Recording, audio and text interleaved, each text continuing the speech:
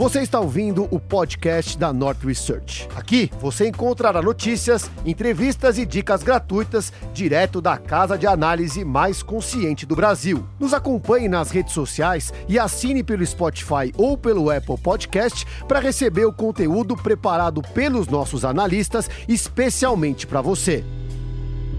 Olá, meus amigos, bem no meio do carnaval, bem no meio da crise. Bem no meio da Maravilhoso. Estou aqui com Luiz Paulo, ou Luiz Filippo. Se você fala Luiz Paulo, ninguém nem sabe quem é esse ser.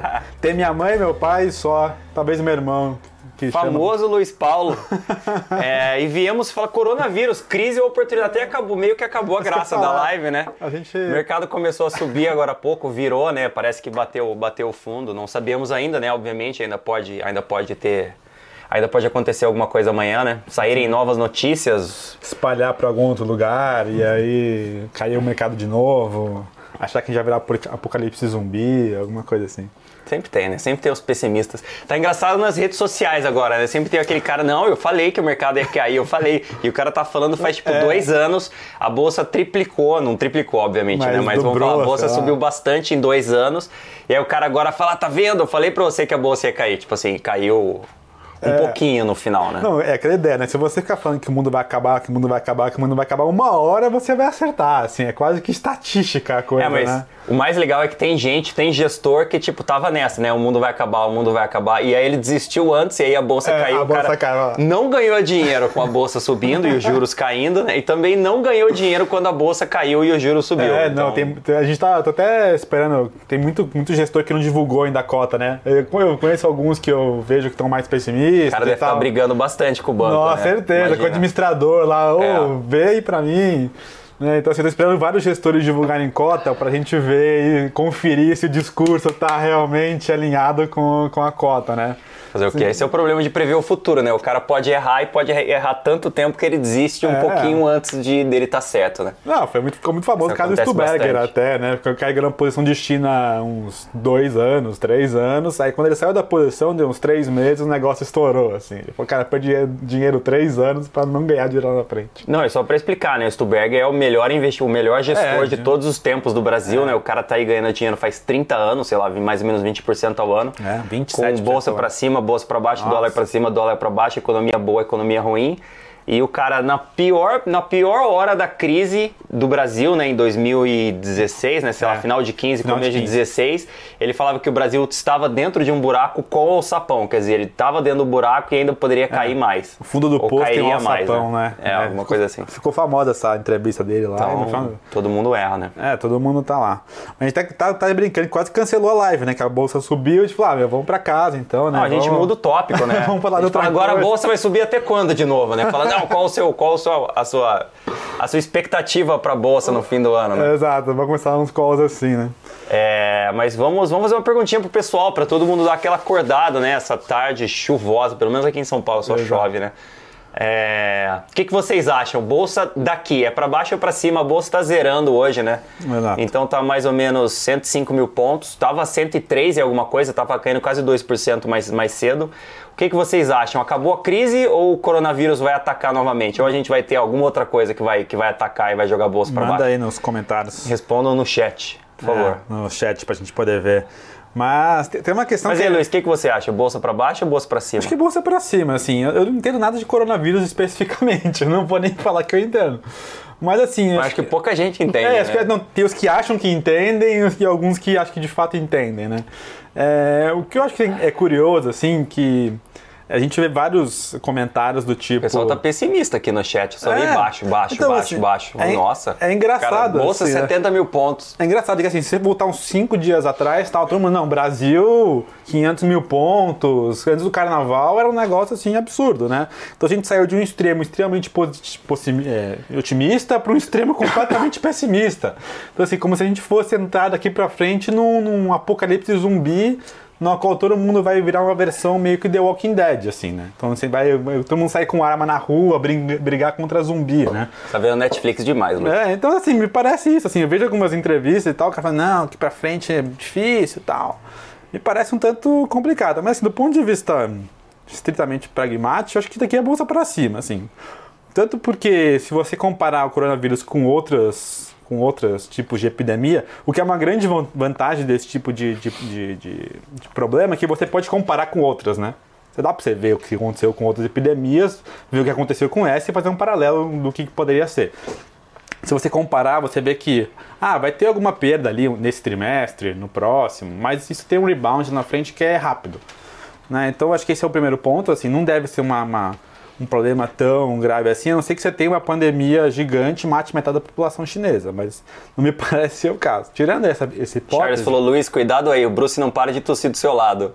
Coronavírus. Será que eu peguei? Coronavírus. Não viajei nem pra Itália, nem pra Coreia, nem pra China, nem pra... De onde era o brasileiro lá que foi pra Itália? Onde que será que ele morava? Não sei. Eu lembro de ler, mas não lembro agora. Mas também não sou da família dele, então não conheço. Se eu não aparecer aqui na segunda-feira, vocês já sabem que enfim, coronavírus, e é culpa do Bruce, vocês cobram ele depois. Mas, assim, do ponto de vista da China especificamente, que também acho que tem um interesse gigante em fazer essa economia crescer, né? Até porque ano que vem, eu até estava conversando com um gestor, ele levantou um ponto que eu achei curioso. Ano que vem você tem centenário do Partido Comunista Chinês, né? Então você tem todo o interesse de que no centenário do Partido Comunista Chinês você tem a economia crescendo, né? Vai ser pesado se estiver em crise lá. Né? Imagina, se está assim, no centenário do Partido Comunista Chinês, você está em crise, não faz o menor sentido. Então existe um incentivo, acho que gigante. O cara é de Vinhedo. Não, então não fui para Vinhedo também. Eu fui para Campinas, mas não fui para Vinhedo. Se o Vitor é Valinhos. Valinhos, quase ali. Então, assim, é uma tendência ali de que os caras apertam o botão do crédito do fiscal para poder liberar essa economia para frente, né? Então, acho que existe do ponto de vista global, né, de ter pelo menos no segundo trimestre aí, no terceiro trimestre, você começar pelo menos terminar 2019, começar 2020 muito melhor para poder passar 2020 crescendo. Né? Então me parece ser daqui para frente que não é um abismo que o mundo vai ser engolido pelo coronavírus, você de fato vai ter algum efeito negativo nesses primeiros trimestres, mas que lá na frente esse negócio se recupera. Né? Acho que a minha maior preocupação também é a China, né? Tipo, eles tiveram uma parada aí industrial, sei lá, bastante grande lá no Ano Novo Chinês e tudo mais. Exato. Não voltou ainda, né? Tipo, ainda tá em processo de...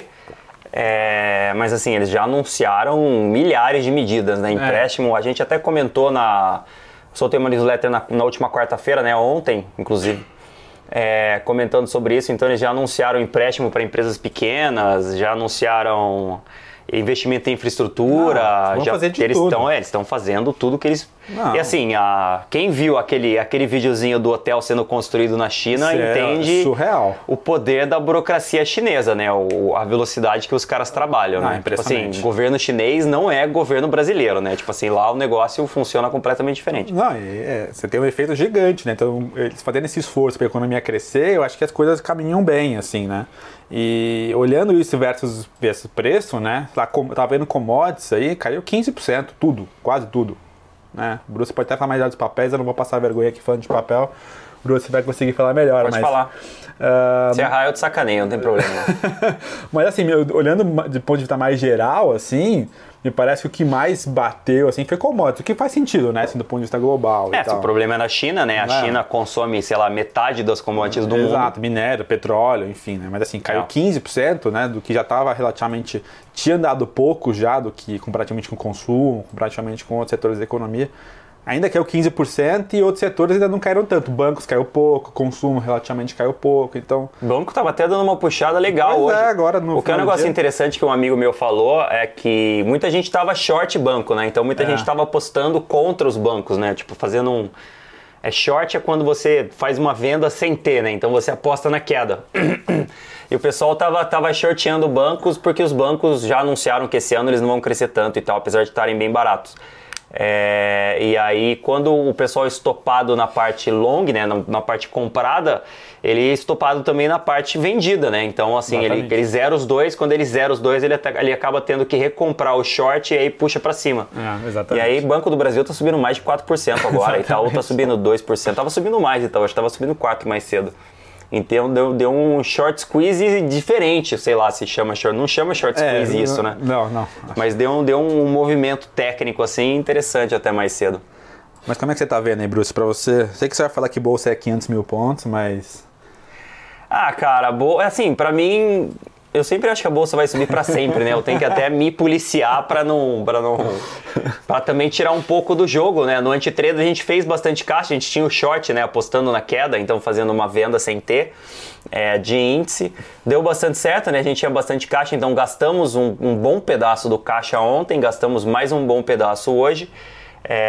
Vamos ver, eu acho que a bolsa caiu o suficiente já, a gente foi até 103 mil pontos, foi uma queda relevante, acho que muita gente não esperava, deve ter muito day trader sendo zerado pelas corretoras ainda certeza, até agora, né? Certeza. O cara tipo tomando alavancado e aí recebendo a ligação que ele não gostaria de receber, né? O corretor então, seu patrimônio zerou. Então por isso que a gente não recomenda que o pessoal se alavanque, né? Justamente por dias como hoje, né? A bolsa é imprevisível, então é melhor não se alavancar, né, para você não jogar seu patrimônio fora, não ser obrigado a jogar seu patrimônio fora. Mas, cara, eu acho que o Brasil não tem nada a ver com, tipo, grandes cadeias mundiais de produção. Tem uma outra coisa, talvez a automobilística é mais linkada, mas o resto acho que não faz tanta diferença assim. O Brasil é uma economia fechada. É até um grande problema, né, do Brasil. O Brasil ser uma economia fechada é um negócio que o Guedes quer mudar. E a economia ainda nem começou a crescer, né? Então, assim, cara, entendeu? Não vejo grandes problemas. Lógico, o fluxo atrapalha todo mundo, então o fluxo atrapalha a gente também. Acho que foi maravilhosa a queda, né?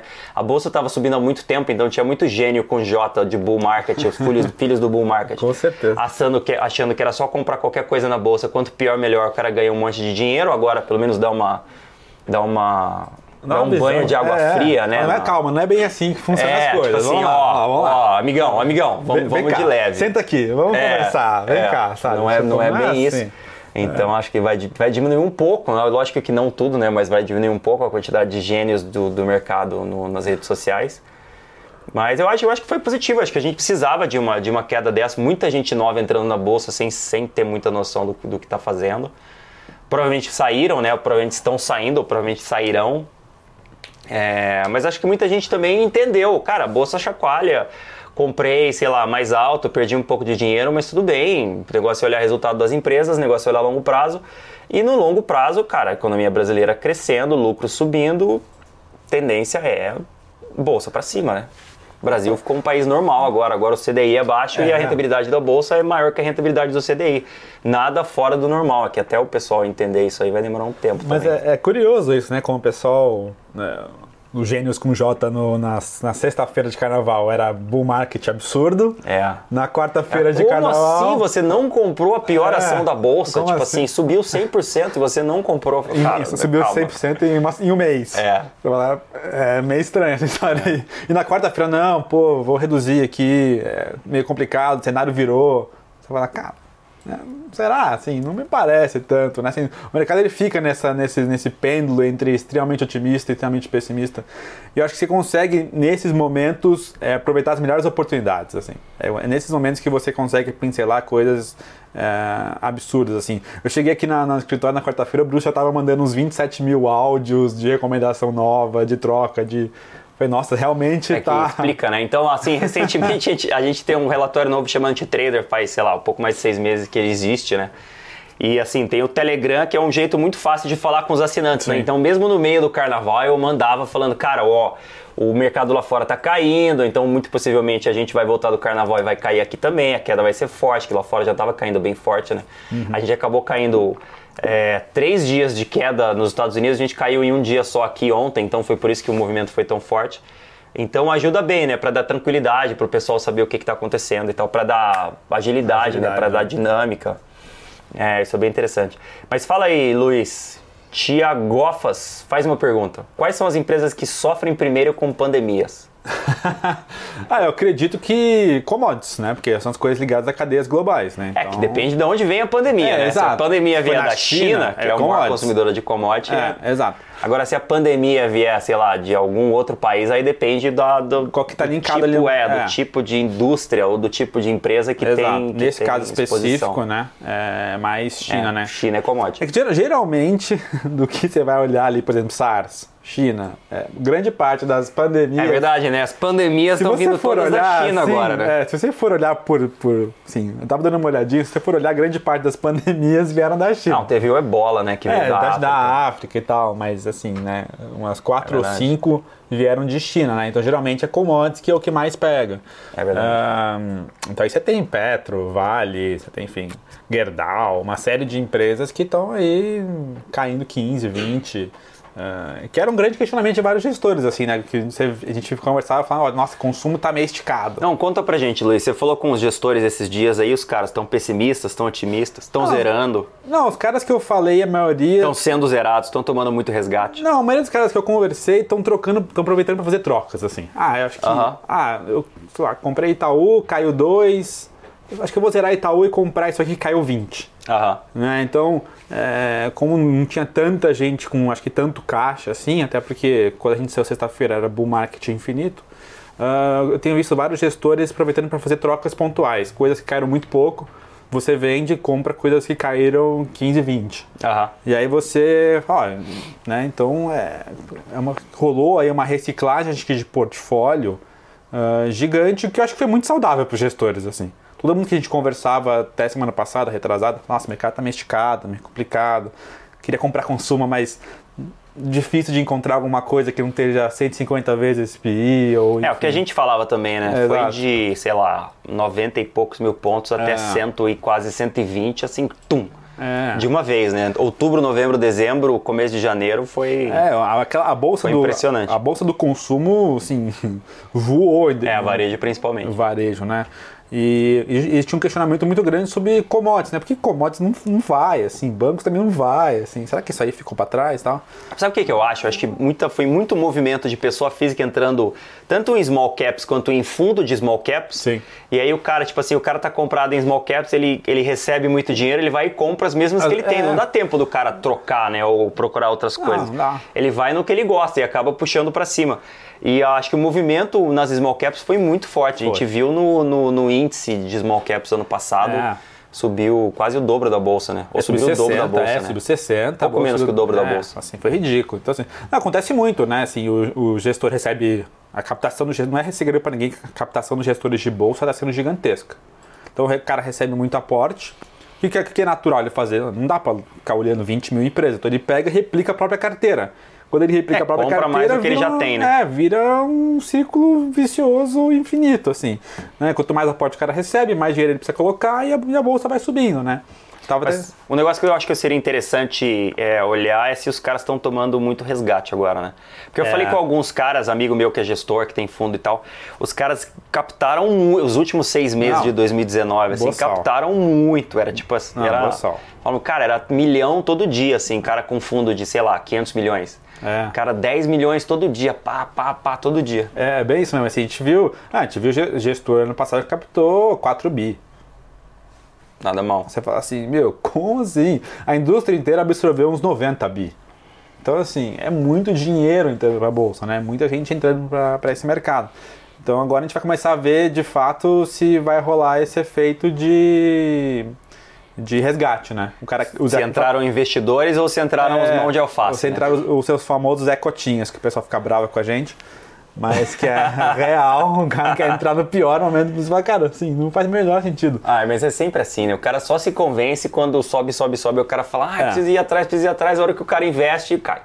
O Ricardo, tava tomando um café com o Ricardo, ele falou um negócio que é interessante, né? Que a confiança do investidor é quase que inversamente proporcional à margem de segurança, né? Quanto menor a margem de segurança, mais o cara quer ter bolsa, mais o cara tá confiante e pior fica, né? Então é muito isso, assim, quando a bolsa tá no high, tá tudo esticado, o cara fala, não, agora eu quero ter 100% de bolsa. Aí vai lá, cai, o cara, não, agora eu não quero mais. Aí a bolsa sobe, não, agora eu quero. E o cara sempre perde todos os timings, né? Ao tentar fazer timing, ele perde toda a estrutura, né? Mas sabe o que eu achei legal? Agora também tem muita gente saindo da toca, né? Os pessimistas falando, não, então o coronavírus vai afetar muitas economias. Sim. Aquele negócio de sell side, né? De banco e corretora. Não, então agora o risco aumentou, então vamos reduzir um pouco a nossa exposição. Tipo assim, cara, é quando a bolsa cai que você tem que aumentar a exposição e não o contrário, né? Tipo assim, o que a gente fez no Anti-Trader foi, cara, tinha, sei lá, 20%, 25% de caixa, sei lá, tinha uns 18% de short, um negócio assim. Cara, reduz o short, pega o caixa, compra as ações, porque esse é o momento, né? É como se você estivesse procurando um terreno, uma casa, qualquer coisa, e fala, nossa, encontrei um terreno que eu queria 50% do preço. Aí fala, não, 50% agora não. Eu queria pagar preço cheio. Eu queria pagar cheio. Agora que o cara me ofereceu pela metade, eu não quero mais. Agora o cara tá desesperado, que ele precisa vender, porque ele tem uma conta, sei lá, enfim, qualquer coisa que tenha acontecido. Não, agora eu não quero mais. Eu vou esperar subir de novo pro patamar que tava, que daí eu compro de você pelo valor. Não, né? Você vai lá, pega o dinheiro e compra com 50% de desconto, né? Ou se encontrasse um iPhone por, sei lá, R$1.000, né? Suponho que não seja roubado, enfim, pirata, mas... Então é esse tipo de coisa, né? O pessoal ele não quer comprar Prio quando tá 30 ou 18, quer comprar Prio quando tá 50, e quando cai pra 30 ninguém quer comprar de novo. Aí tá 38, o cara fala, não, agora não quero mais, agora aumentou o risco. E tem outra, né? O Howard Marks, Warren Buffett, todos os grandes investidores, o que eles falam é, cara, quanto mais barato, menor o risco. Então esse negócio de tipo assim, caiu agora, mudou, o risco é menor, não, tá errado. Tipo, o risco é menor quando a bolsa cai. Quanto mais a bolsa sobe, mais risco existe. Quer dizer, mais coisa tem embutida dentro do preço, mais risco daquilo não se tornar real existe. Então, quanto mais a bolsa cai, menos risco existe no mercado. Padrão. Vamos lá, Bruce. Tem uma aqui que eu sei que você vai adorar. Guilherme Rosa. Ambev está pronta para comprar? É promoção ou cilada? É cilada, Bino. Cadê o GIF? É cilada, Bino. Cadê aquele GIF do Bino? Cara, saiu o resultado de Ambev hoje, né? Tipo assim, acho que o volume subiu. Eles subiram o volume, quer dizer, eles venderam mais cerveja, só que eles tiveram que entregar um pouco de margem para vender mais cerveja, né? Então a receita caiu, a EBITDA caiu. O lucro subiu, mas eu olhei assim rapidamente, eu não entendi muito bem por que o lucro subiu. Mas, cara, a Ambev tá no inferno astral, né? Se você prestar atenção hoje em dia, por exemplo, quando eu tenho promoção no Pão de Açúcar, eu compro milhares, eu compro 2 de cada, assim. Tipo assim, só cerveja diferente, porque é legal, né? Tomar uma cervejinha diferente e tal. Antigamente todo mundo só tomava Brahma, Skol e, sei lá, Original e Boêmia, que são todas da Ambev, né? Exatamente. Hoje em dia existe, assim, uma tonelada de cervejas diferentes que o pessoal acaba migrando. Você pode falar, não, mas esse é só os Faria Limers e tal. Que tomam cerveja diferente. O Brasil ainda toma Skol, Brahma. Cara, a Heineken é o maior mercado do Brasil, né? A Heineken entrou no Brasil outro dia e hoje já é o maior mercado da cerveja. Ainda é pequeno com relação à Ambev, mas a Ambev tem um market share tão grande, tem uma participação de mercado tão grande, que a probabilidade é que eles percam participação de mercado, né? Eles têm quase 70% do mercado. O que acontece, assim, claro que em outras proporções, tá? Mas é o que acontece com um pouco de Cielo, né? Você tem 50% do market share, 40%, sei lá, e aí você... acho que é quase 50%. Com rede também, que também tem algo, deve ter algo próximo disso, é muito mais provável você... Rede, acho que é uns 20 você encolher do que você crescer, né? Então fica uma situação que... E tem muito questionamento também sobre esse modelo de corte de custo, né? Que foi o que levou a Ambev da onde que era para onde está, né? Que vamos cortar custo ao máximo possível, levar a margem, né? E chega um momento que você não dá mais, né? Não dá para você tem que crescer receita, né? Crescer top line, não exatamente crescer cortar Eles cresceram muito, né? Ocuparam muito o mercado. Então agora para atacar um cara que tem o mercado quase inteiro é fácil, né? Exatamente. Ou digamos, é menos difícil. E tem até um relatório completinho nosso, tem no nosso site, a gente publica em redes sociais também sempre sobre Ambev, então dá uma olhada nele. Esse tá bem legal de Ambev. Vamos lá. Faz a próxima aí. Bruce, por que mesmo com ótimo resultado de Prio caiu tanto? É hora de encher a mão? Vendo a casa? Vendo a sogra? Vendo todo mundo e compra o Prio? Bom, não sei vender a sogra, né? Porque se a mulher do cara estiver escutando, ela não vai ficar feliz. Ou a minha também, né? Exato. Mas cara, eu acho que é uma boa oportunidade. Ela era barata 50, 38, ela é mais barata ainda. Tipo assim, nada mudou. Ela é inclusive dolarizada, então o dólar subindo melhora para eles, mas o petróleo caiu, então obviamente piora para eles.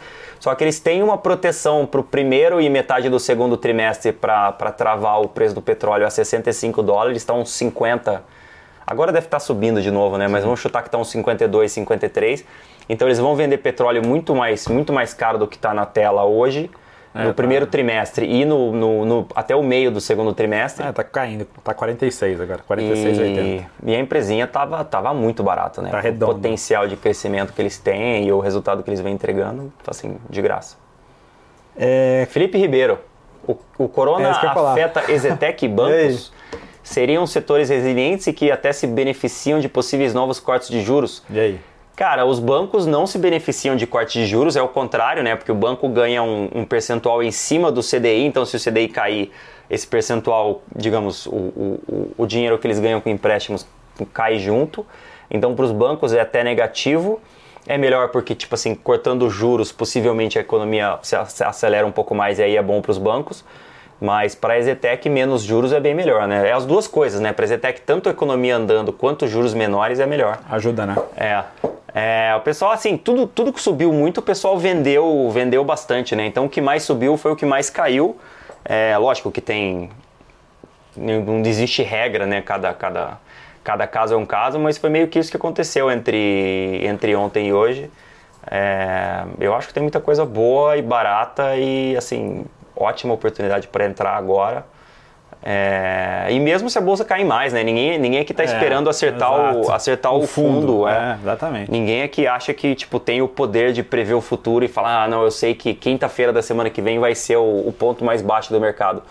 Tipo, não sei, né? Eu acho que agora já valia a pena comprar antes, então comprar agora vale mais a pena ainda. Agora tem menos risco e está mais barato. Sim, que você encontrou um bom negócio que estava barato semana passada, agora com 20% de desconto continua mais barato, eu quero mais desse negócio, não menos. Com certeza. Né? Então... É que o mercado no curto prazo é fluxo, né? Então imagina assim, tem um fundo lá que o Luiz recomenda e o cara comprou, sei lá, várias ações, comprou bancos, por exemplo.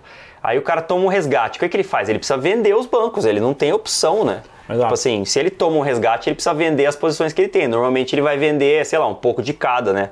Ou então, se ele vê o mercado, essa aqui tá caindo demais, essa aqui tá caindo um pouquinho, que nem você falou, que ele troca, né? Ele vende um pouco mais da que tá caindo um pouquinho e, tipo, talvez compra um pouco daquela que tá caindo um monte, e aí segura um pouco de caixa porque ele sabe que ele vai tomar resgate. Exato. Então, acho que possivelmente todo mundo tomou resgate agora e os caras já se preparam antes, né? O cara não vai esperar Não, todo mundo ali tem 20, 30 anos de mercado, né? Não nasceu ontem, assim, então ele sabe que... O cara vê a bolsa, ele sabe, né? Fala, cara, com a bolsa caindo esse tanto, eu vou tomar, sei lá, tanto de resgate. Ele sabe mais ou menos quanto é que é, ajusta o caixa ali e vai tocando, com certeza. Não ninguém ali é novo, né? Então, tem muito disso.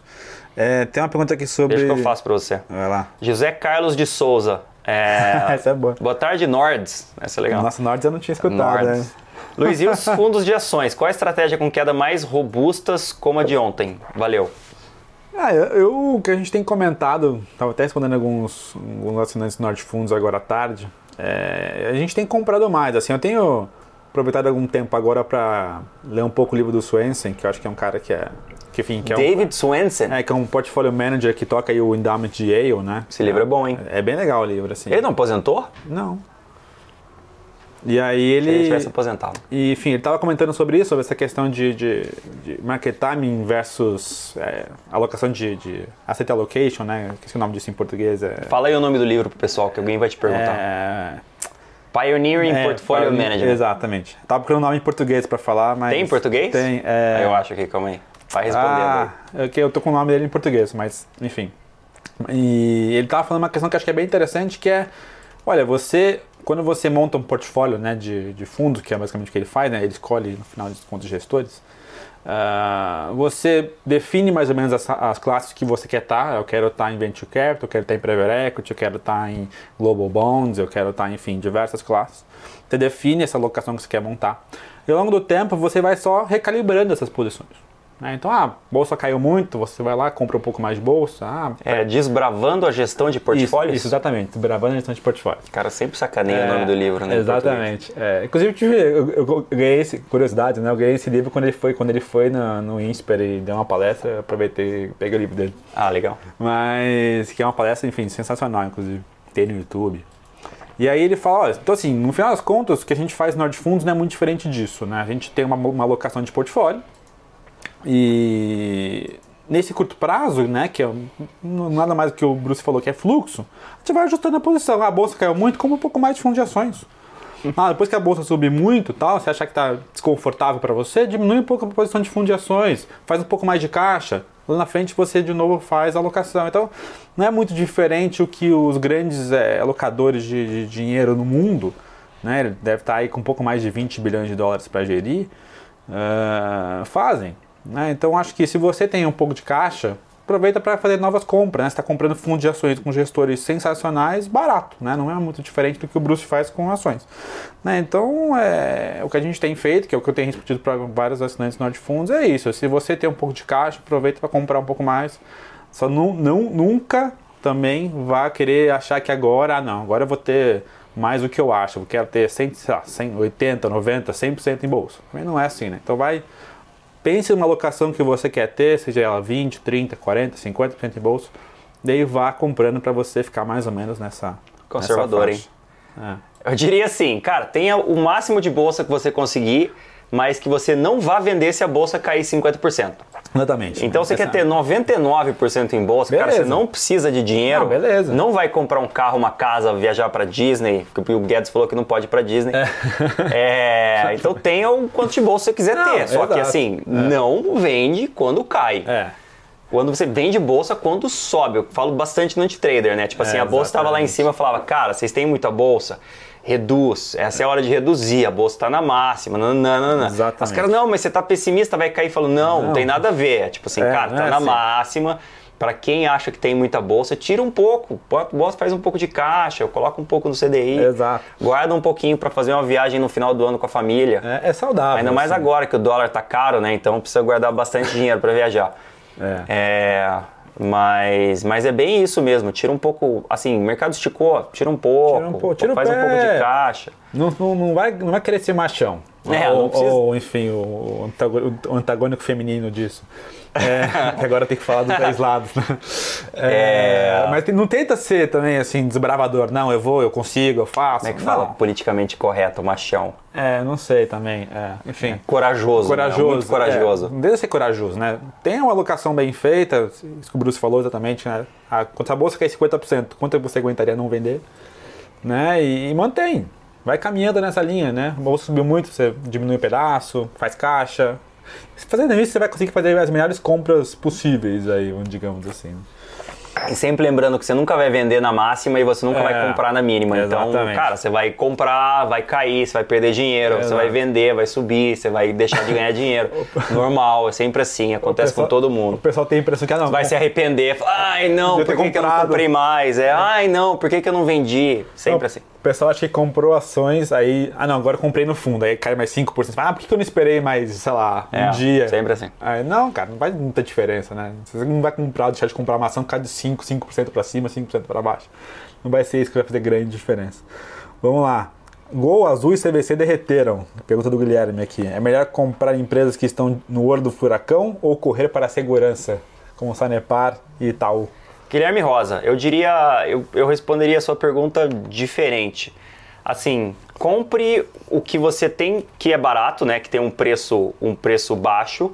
Então, o preço, quando eu falo preço, não é o preço de tela, né? R$10, R$20, R$100, R$200. É o preço lucro ou EV/EBITDA. Então, o que tem preço lucro ou EV/EBITDA baixo e que você tem bastante confiança nos resultados, né? Então, assim, entenda o que as empresas fazem, entenda como funciona a geração de valor delas, se elas têm alguma vantagem competitiva, se elas estão numa dinâmica positiva, né? E aí você vai entender que uma empresa vale a pena, outra empresa não vale a pena. Por exemplo, Gol e Azul é fácil, né? As empresas aéreas dependem muito de economia, então eles subiram bem porque o pessoal estava mais otimista com a economia, só que eles também dependem muito de preço de petróleo e dólar, né? Porque o petróleo é dolarizado e o petróleo é 50% dos custos das companhias aéreas, mais ou menos. Então, cara, petróleo subindo, dólar subindo é destruidor para elas. E além disso, a gente já teve anúncio de algumas empresas de custo baixo, né, low cost, que querem entrar no Brasil, gringas, né? Tem uma espanhola que eu esqueci o nome dela agora, mas tem algumas, tem a Norwegian, que eu lembro de ler em algum lugar, tem algumas empresas que são de fora que querem entrar no Brasil. E, cara, mais competição é completamente negativo para esses caras, porque companhia aérea não tem vantagem competitiva. Não dá. Você sabe porque você entra lá no sitezinho Decolar, Kayak e tal, e eu vou para Florianópolis. Qual é a mais barata? Cara, é igual. Você voar de Gol, TAM e Azul é igual. É um bid war. Então você compra a mais barata. Tipo, zero vantagem competitiva. Então, quanto mais competição, pior para esses caras. Vira assim uma competição gigante, né? Que você não fica lá escolhendo, eu gosto mais de viajar de azul. Não, cara, assim... eu até gosto mais de viajar de azul, mas se for muito mais barato e de Gol, eu vou de Gol. Você paga 50% a mais pra viajar de azul? Você paga 50% a mais, entendeu? Vamos lá. Vender umas puts de empresas que você quer é uma boa? Com caixa para cobrir caso for exercido? Matheus Soares, né? Matheus Cara, Soares. faz sentido sim. É uma das estratégias que a gente vai usar no anti-trader, sim. Só que assim, o mercado está subindo tanto e a gente está encontrando tanta oportunidade em ações específicas que a gente não precisa fazer isso. Então não fizemos até agora, a gente está esperando um momento do mercado um pouco mais calmo talvez para a gente começar a fazer esse tipo de estratégia. Eu acho que sim, é uma ótima estratégia, mas acho que tem momentos e momentos, né? Acho que nesse momento eu não faria. Então a gente não está fazendo. Mas eu acho uma boa sim, acho que é o que a gente chama de venda coberta de put, né? Uhum. Eu acho que é uma... Inclusive o Warren Buffett faz isso, né? Ele vende put longa no índice. Put é opção de venda, né? Então é uma forma de, tipo assim, rentabilizar o seu patrimônio usando opções e sem comprar opções, né? Que é o que todo mundo que é maluco acha que vale a pena, mas que você precisa acertar muito time, é um negócio muito difícil de fazer. Funciona muito melhor no marketing do que quando você efetivamente faz. Então acho que é uma boa estratégia sim, só que agora eu acho que não. Acho que agora é melhor você comprar mesmo as ações, usar o dinheiro para comprar. Acho que dá pra ganhar mais dinheiro. Tinha alguma coisa, eu vou até pegar uma pergunta. Tinha alguma coisa que você tava olhando e falando, tá meio caro, e agora você olha e fala, nossa, tá muito mais em conta? É que assim? tudo caiu, né, cara? Tipo, tudo caiu junto, então eu vi pouca coisa caindo muito mais, assim, sabe? Isso tá caro e caiu muito mais que o mercado, caiu muito mais do que outras coisas que eu tava olhando. Inclusive, várias coisas que eu gosto bastante caíram bem, né? Então eu aproveitei para ir nessas coisas que eu já conheço, já acompanho, já sei dos resultados. Já fiz toda a análise que eu comentei lá na pergunta do Guilherme Rosa, eu acho. Já conhecemos os resultados, já conhecemos fundamentos, já conhecemos a empresa e tal. Então dá muito mais confiança de entrar, entendeu? Principalmente numa queda dessa que você fala, cara, tá caindo porque ninguém tem noção do que faz e não mudou nada com as empresas. Então a gente deu uma concentrada. Mas... não sei. Eu não olhei assim, olhei o mercado inteiro. Nem deu tempo, né? Mas acho que até vale a pena você... Mas sempre tem. Sempre tem, né? Acho que até vale a pena você comentar como é que funciona o anti-trader, assim, né? O que você olha, o que você... Enfim... como é que é a estrutura, como é que você pensa, enfim... Acho que... para o pessoal entender qual que é a cabeça... que você pensa anti-trader e como você monta, o que pode fazer, o que não pode, ou se tem alguma coisa que não pode. Basicamente eu tento replicar o que o Peter Lynch e o que o Warren Buffett faziam com ações brasileiras, basicamente. Tipo, a mesma coisa, então eu li um monte de vários livros do Warren Buffett, né? Eu vou pra lá todo ano, esse ano eu vou de novo, no começo de maio. Basicamente tentar implementar a estratégia deles, comprar coisa boa e barata, que tem uma boa visibilidade de resultados e basicamente esperar, né? Concentrar, ir bastante, e grande, onde você tem uma convicção grande, e fazer a alocação, ter bastante dinâmica de alocação, né? Então, isso aqui caiu mais que aquilo, então você troca, ou então, isso aqui subiu demais, então você troca. Basicamente isso. Nossa, tem um pessoal pessimista aqui ainda, que estaríamos no bear market. Nossa, tá longe do bear market. Acho que... tem que cair 30% da máxima para virar bear market. Ou 20%. Acho que a gente ficou mal acostumado. Acho que é 20%. Acho que a gente ficou mal acostumado mesmo, assim, cair 7, né? É engraçado, assim, o pessoal, a gente não para olhar isso, né? Porque a gente olha o bull market, né, lá atrás, e aí a gente vê quase que uma reta, né? Subindo. 20%. Tem que cair 20% para ser bear market. Então passou longe, né? Porque caiu... não caiu 10, né? Ou caiu alguma coisa perto de 10. Mas é curioso isso. O pessoal às vezes olha faz o gráfico, né, de 2004 a 2007, ou enfim, de agora 2016 para cá, e vê um negócio quase como uma reta, né?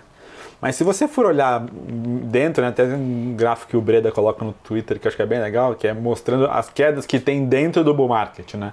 Você vê várias quedas de 20, de 15, de 10, de 18, que ao longo do tempo nem parece que existiram, mas estão lá, né? E fizeram parte, assim. A gente está falando de uma queda de 7% na bolsa, né? Então, assim, não é exatamente uma baita queda, assim. Mas você foi comparar, inclusive, com lá atrás, assim, tinha queda de 15, 20, né? Então, assim, é muito mais, eu acho, que sobre você ter uma alocação bem feita, não vender quando o mercado cai e comprar ações baratas, enfim, de bons negócios, do que você querer fazer algum tipo de market timing sobre isso, né? Assim, acho que... Inclusive no final de 18 teve uma queda, acho que deu quase 20% nos Estados Unidos, que a gente não acompanhou, né? Exatamente. Que foi bem maior que a queda atual, né? Agora caiu mais ou menos 10% lá, né? No final de 18 caiu 20% em coisa de um mês, assim, no mês de dezembro. Quando então foi bem mais forte. Assim, é normal, o mercado dá essas chacoalhadas, é normal. Com o tempo você acostuma, você fala, cara, normal, tal, é assim que ganha dinheiro na bolsa. E justamente porque existem essas chacoalhadas que dá para ganhar tanto dinheiro na bolsa, né? Que o pessoal, quem não sabe o que está fazendo, vai e vende e sai correndo desesperado, você aproveita a oportunidade e compra um pouco mais, né? Acho que essa questão comportamental deve explicar grande parte do alfa em algum momento, assim. Uma galera com o alfa. A geração de retorno em cima do índice aí, né? Então... Ganhar mais que o mercado. Ganhar mais que o mercado, né? Você conseguiu explicar melhor aqui, ó. Basicamente roubar dinheiro de quem não sabe o que está fazendo. Exatamente. Então, mas assim, legalmente, não roubar, você não vai preso, ele é bom. Tipo assim, é dentro da lei, então, é permitido. Acho que tem muito disso, assim, o pessoal, o mercado nesses moods de uma hora o mundo vai quebrar, uma hora o mundo vai ser a melhor coisa do universo, que você consegue, na hora que o pessoal acha que o mercado vai subir infinitamente, você faz caixa, na hora que o mercado acha que tudo vai explodir, você compra e aos poucos você vai sempre crescendo, sem bater no mercado ao longo do tempo. Não, e o mais engraçado é isso, né? Quando a bolsa está subindo sem parar, o pessoal acha que a bolsa vai subir para sempre. Para sempre. Então a bolsa ia subindo sem parar e eu lá no Antitrader vendia um pouquinho, fazia caixa, aumentava o short, né? Aumentava a venda descoberto, né? Vendia sem ter, tipo, basicamente apostando na queda, aí aumentava o caixa e tal, e o pessoal, não, você tá louco, a bolsa vai subir bastante, você fica fazendo esse short aí, você vai perder dinheiro, tipo, isso é loucura, não sei o que lá. Fala, cara, calma, a bolsa não é só pra cima, calma, vamos lá, vamos devagar, a bolsa vai subindo, a gente vai fazendo um pouco mais de caixa, vamos fazendo mais caixa, até que chegou a hora, né? Aí agora, quando vira e cai, todo mundo, não, agora vai cair pra sempre. Exato. Então aí eu pego o caixa e começo a comprar as ações, o pessoal, não, calma, Bruce. Vai cair mais. E se cair, como é que eu faço? O coronavírus vai matar todo mundo, vai dizimar a população mundial. Exato. O impacto econômico vai ser gigantesco. Falou, cara, é por isso que a gente tem caixa. A gente estava esperando cair, caiu, agora a gente compra. Mas é engraçado, assim. É fácil. As pessoas queriam que caísse, aí caiu. Aí quando caiu, ninguém mais quer bolsa. Você fala, ninguém mais quer que caia. Não faz sentido. Você fala, por quê? Assim, eu via muita gente falando, não, tomara que caia e tal. Aí quando efetivamente cai, parece que vira um caos, assim. De repente o mundo vai explodir, de repente o coronavírus vai matar metade da população mundial, o PIB mundial nunca mais vai crescer, o Brasil nunca mais vai crescer e a bolsa que estava 120 mil pontos, que todo mundo falava que ia para 150, não vai mais para 150, vai para 90. Aí você fala, cara, não faz o menor sentido isso aqui que eles estão fazendo. Então, assim, são uma série de coisas que eu acho que, para quem, enfim, vai vendo o mercado ao longo do tempo, né? Você começa a ver e fala, cara, isso não faz o menor sentido, assim. E aproveitar esses momentos é fenomenal, né? E é sempre assim, né? Se você lê os jornais, é tipo assim, quando a bolsa está subindo, a bolsa vai subir para sempre. Quem está de fora é um tremendo mané, basicamente, que hoje a imprensa fala. Aí quando a bolsa cai, agora os riscos são violentíssimos. Quem está na bolsa é um tremendo mané, entendeu? E fica nessa. Irresponsável. E sempre seguindo, tipo assim, quanto mais caro, mais é para comprar, e quanto mais barato, mais é para vender, né? E tipo assim, você tem que fazer exatamente o contrário, né? Você quer ganhar da bolsa, você tem que comprar quando cai e vender quando sobe, basicamente. Exato. Ou então comprar quando cai e não vender nunca. Exato. É uma boa também. Acumular sempre, né? Tem uma pergunta aqui, qual a diferença entre o anti-trader e o investidor de valor? Acho que é uma pergunta que você deve receber umas 50 vezes. Por segundo. Do Eduardo, não vou ousar falar o seu sobrenome, porque... Grangeon. Grangeon Jr. Legal o sobrenome, Grangeon. O Grangeon, sei lá. Cara, é exatamente a mesma coisa, a única diferença é que o anti-trader é mais dinâmico, né? Então, assim... A gente, como ele é mais dinâmico, a gente se permite errar mais, então a gente vai em algumas coisas que a gente esperaria um pouco, talvez, para entrar. A gente vai em coisas que são mais difíceis de fazer, por exemplo, opções, a gente não fez ainda, mas short, coisas que dão mais trabalho assim, para entender, que precisa de uma, digamos, assessoria mais personalizada, porque a gente tem o Telegram, né? Então o Telegram me permite falar individualmente com cada um e fica muito mais fácil fazer esse tipo de coisa. No investidor de valor sem Telegram, a minha vida seria um inferno se a gente tentasse fazer operações na velocidade, na dinâmica que a gente faz no anti-trader, entendeu? porque não dá para atender todo mundo em um tempo hábil, assim. Então, a cabeça é a mesma, é exatamente a mesma coisa, a diferença é o filtro, digamos assim, a gente filtra mais para o investidor de valor, é um negócio mais de longo prazo, posições que, tipo, perduram mais tempo, lógico, a gente também vai errar, mas a gente vai tentar errar menos, a gente vai tentar ir nas coisas com ainda mais convicção. No anti-trader a gente toma um pouquinho mais de risco, então a gente tenta um pouco mais, a gente troca uma coisa por outra coisa, se a gente acha que tem uma oportunidade e tal. A gente faz coisas um pouquinho mais complexas, a gente entra em IPO, a gente entrou em vários IPOs até agora. É verdade, né? Fizeram vários. A gente entrou em IPO de XP lá fora. Então, tipo assim, tem muita coisa que demanda um pouco mais de atenção, né? Principalmente para o pessoa mais leiga, para o investidor mais leigo, mais iniciante, que a gente só consegue fazer usando o Telegram. Não, o pessoal tem impressão, às vezes, eu acho que ser um bom gestor significa acertar sempre, né? Tá longe de ser isso daí. É muito mais você acertar mais do que você erra, né? Então eu tava vendo, inclusive, uma entrevista do Diga pra gente aí, Luiz, o que é ser um bom gestor? Olha, que pergunta, cara. Boa pergunta, hein? Não, boa pergunta essa. A gente aqui, ó, pergunta do Bruce Barbosa.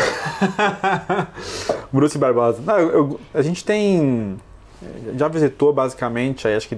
Todos os gestores da Farelli. Não, você e o Renato... E do Leblon. Acho que já visitou uns 80 gestores desde que a gente começou. Vocês vão precisar começar a visitar, tipo assim, BH, Nordeste, Rio Grande do Sul. A gente vai agora para o Rio de novo visitar mais alguns e tal, que a gente está sempre olhando. Mas tem uma série de coisas que a gente olha num gestor, né? Mas acho que uma delas que eu tento olhar mais é a questão, primeiro, de experiência, que acho que é isso que o Bruce comentou, e a segunda sobre como é que o cara lida com crise, assim. Acho que isso é fundamental, assim. Se você for juntar na mão aí gestoras que têm mais de 10 anos, pouquíssimos. Então, a maioria delas ficou pelo caminho em algum momento, provavelmente porque ou alavancou demais, ou porque concentrou demais, e aí veio a crise, toma um para trás. A famosa naba. E, enfim, não queria usar o termo, mas...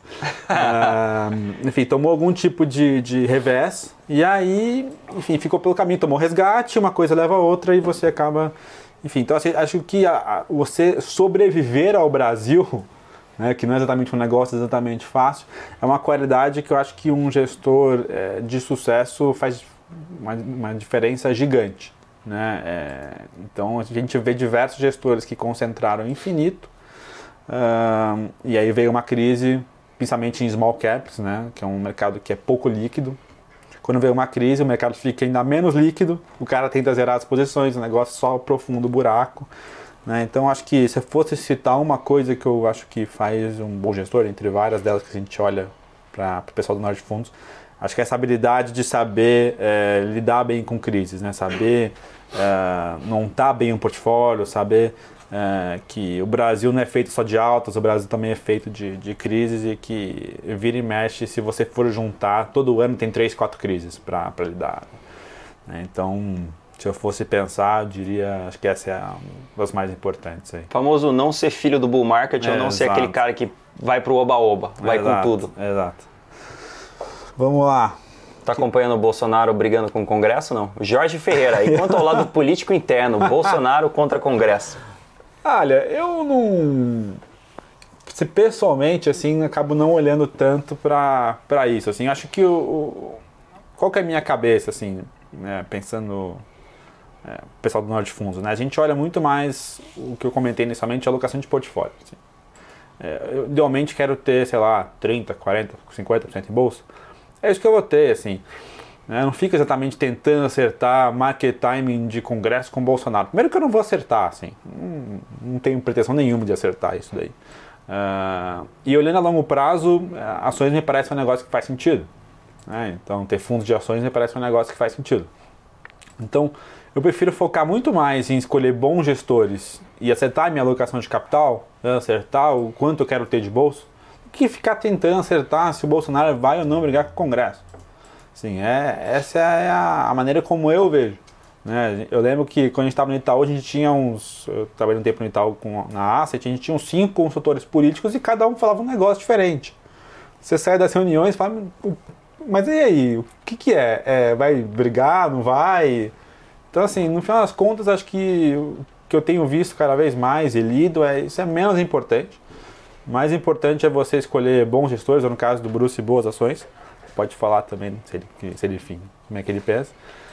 Mas do meu lado é isso, escolher bons gestores, acertar a alocação de capital, e isso já vai corresponder grande parte do resultado que você vai ter ao longo do tempo. Não vai ser se você acertou a relação do Bolsonaro com o Congresso no próximo mês, 6 meses, enfim. Eu penso como Warren Buffett. Basicamente eu copio o que ele fala. Então quem leu a carta dele que saiu agora no fim de semana já entendeu. Basicamente empresa com rentabilidade alta, preço baixo. Quando eu falo preço é EBITDA e preço-lucro. E isso. E boa visibilidade de resultados, né? Então se você conseguir ter alguma ideia de como os resultados virão, tipo vantagem competitiva e tudo mais, melhor ainda. Mas é só isso.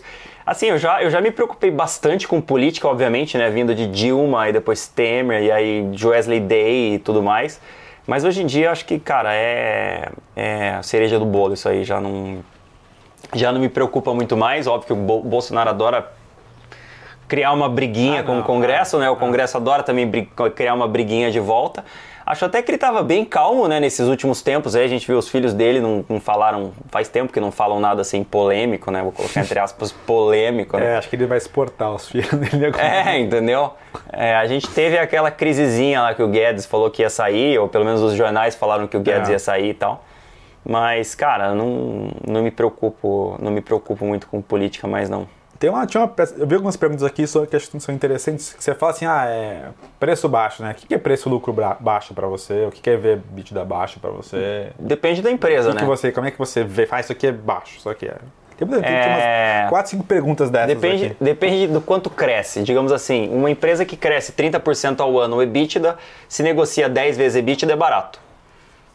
Se ela cresce mais, a 10 vezes EBITDA é mais barato ainda. Se ela cresce menos, aí depende. Vamos falar, se ela cresce 20 a umas 8 vezes EBITDA, é barato. Aí como é que eu sei isso? Eu comparo as empresas na bolsa e eu vou olhando. Essa aqui, bastante confiança no crescimento. Cresce 30%, 10 vezes EBITDA. Maravilhoso.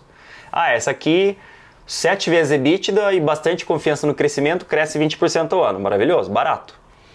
E aí você pode usar a mesma coisa com preço-lucro, né? Que preço-lucro... O lucro varia mais que o EBITDA, né? Por isso que a gente usa muitas vezes o EBITDA, mas tem empresa que não tem EBITDA, tipo os bancos, né? Tipo assim, banco crescendo, sei lá, 15% ao ano, negociando a 8 vezes lucros, barato. Bem barato. E aí depende, né? Aí tem todo o meio do caminho. Aí você precisa entender o negócio, entender por que cresce, se cresce, o que pode acontecer, vai parar de crescer, ou não vai parar de crescer, ou vai continuar crescendo. Mas é basicamente isso. Tem uma tabelinha. Não, é dentro do investidor de valor, né? Dentro dos relatórios, né? Eu vou fazer um videozinho sobre isso, tipo, como a gente precifica as ações, que não deu tempo ainda de fazer. Bruce. Mas é basicamente isso, tipo assim, a gente analisa várias empresas do mercado, vamos dizer praticamente todas, não todas, né? Mas praticamente todas as investíveis. E a gente faz uma tabelona e meio que tem uma noção, cara, então mais ou menos assim negocia mais ou menos aqui, mais ou menos assim negocia mais ou menos ali.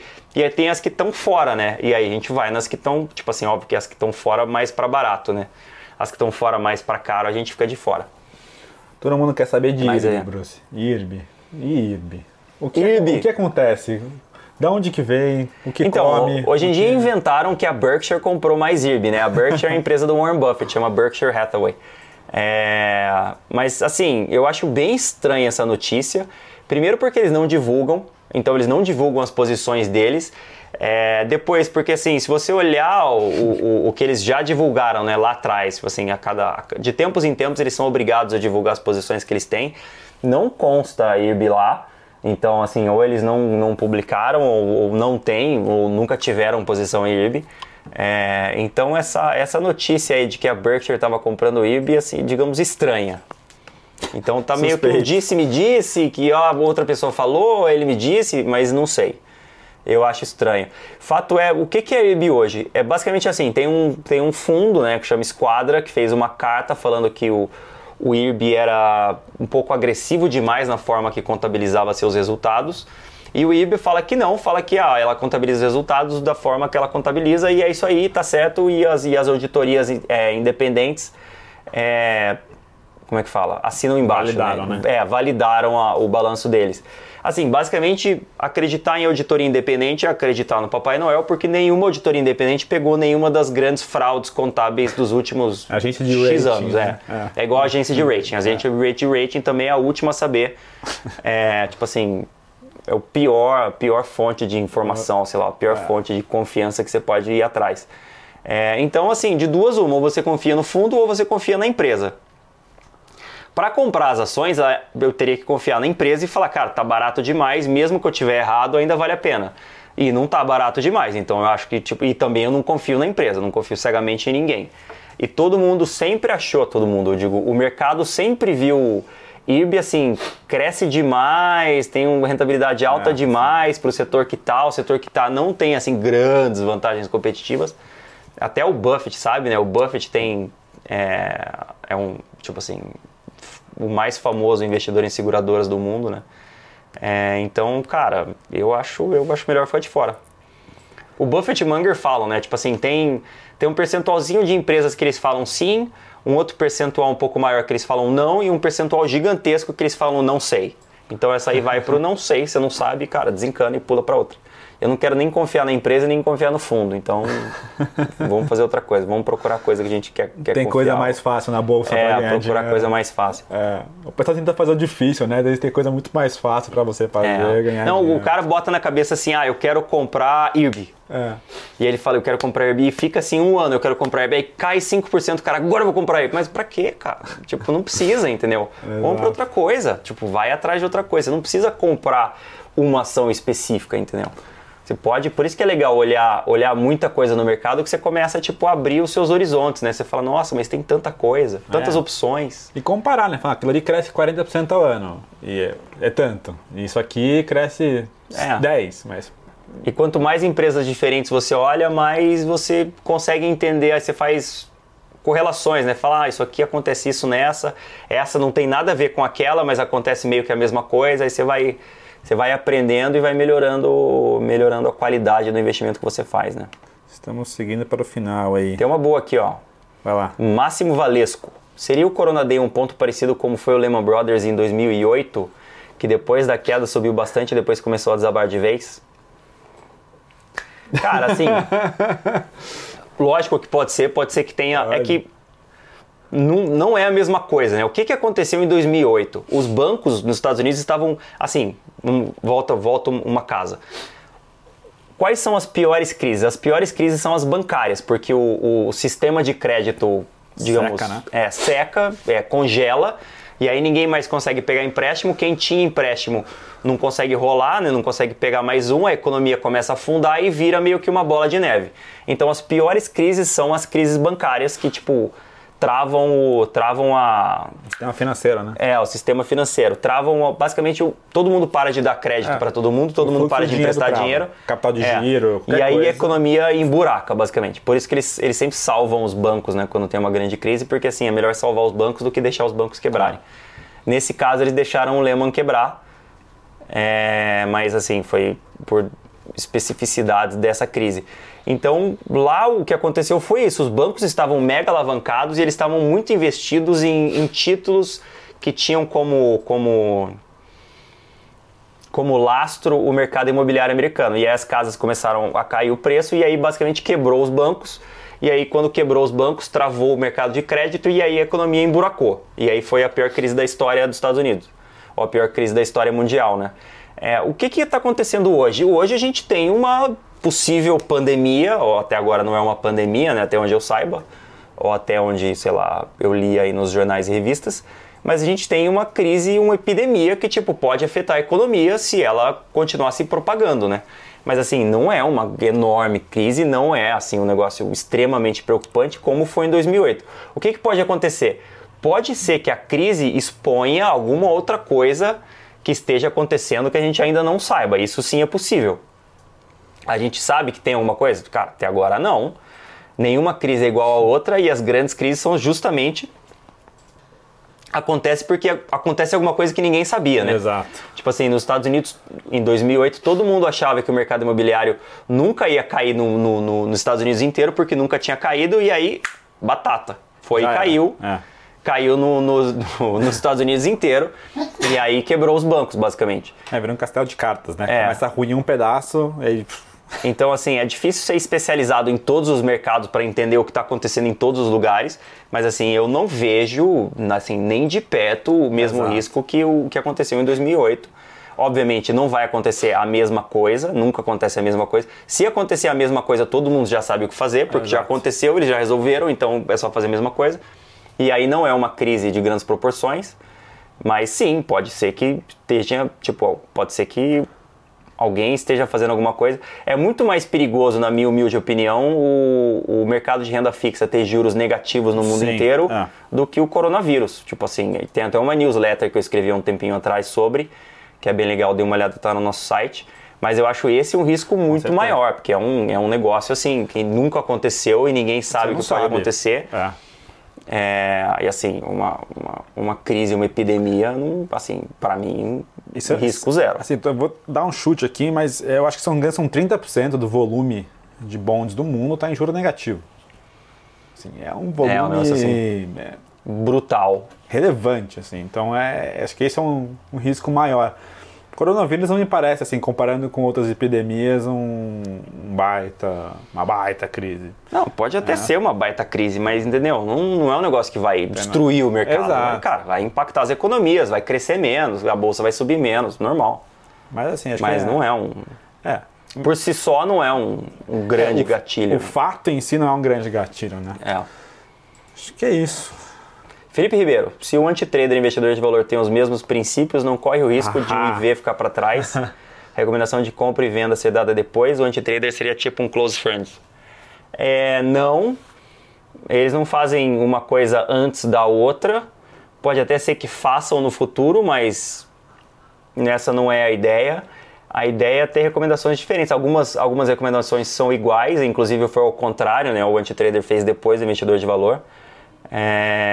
Mas pode ser que sim, mas não é a ideia. A ideia não é tipo um fazer antes e o outro fazer depois. Até porque tem as mesmas coisas nos dois e tipo entrando e saindo em tempos diferentes e a gente troca uma coisa por outra coisa. A rentabilidade acaba sendo completamente diferente, mesmo tendo ações parecidas, entendeu? Sim. Então porque depende da hora que você entra e sai.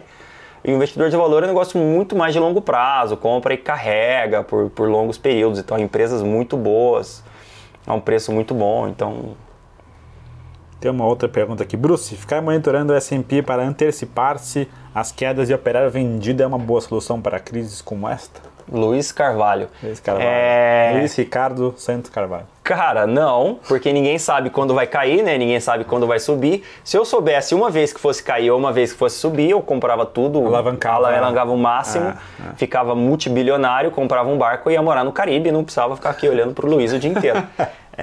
Então... Ele fala, mas ele me ama no fundo do coração. Bem no fundo, né? Bem no fundinho.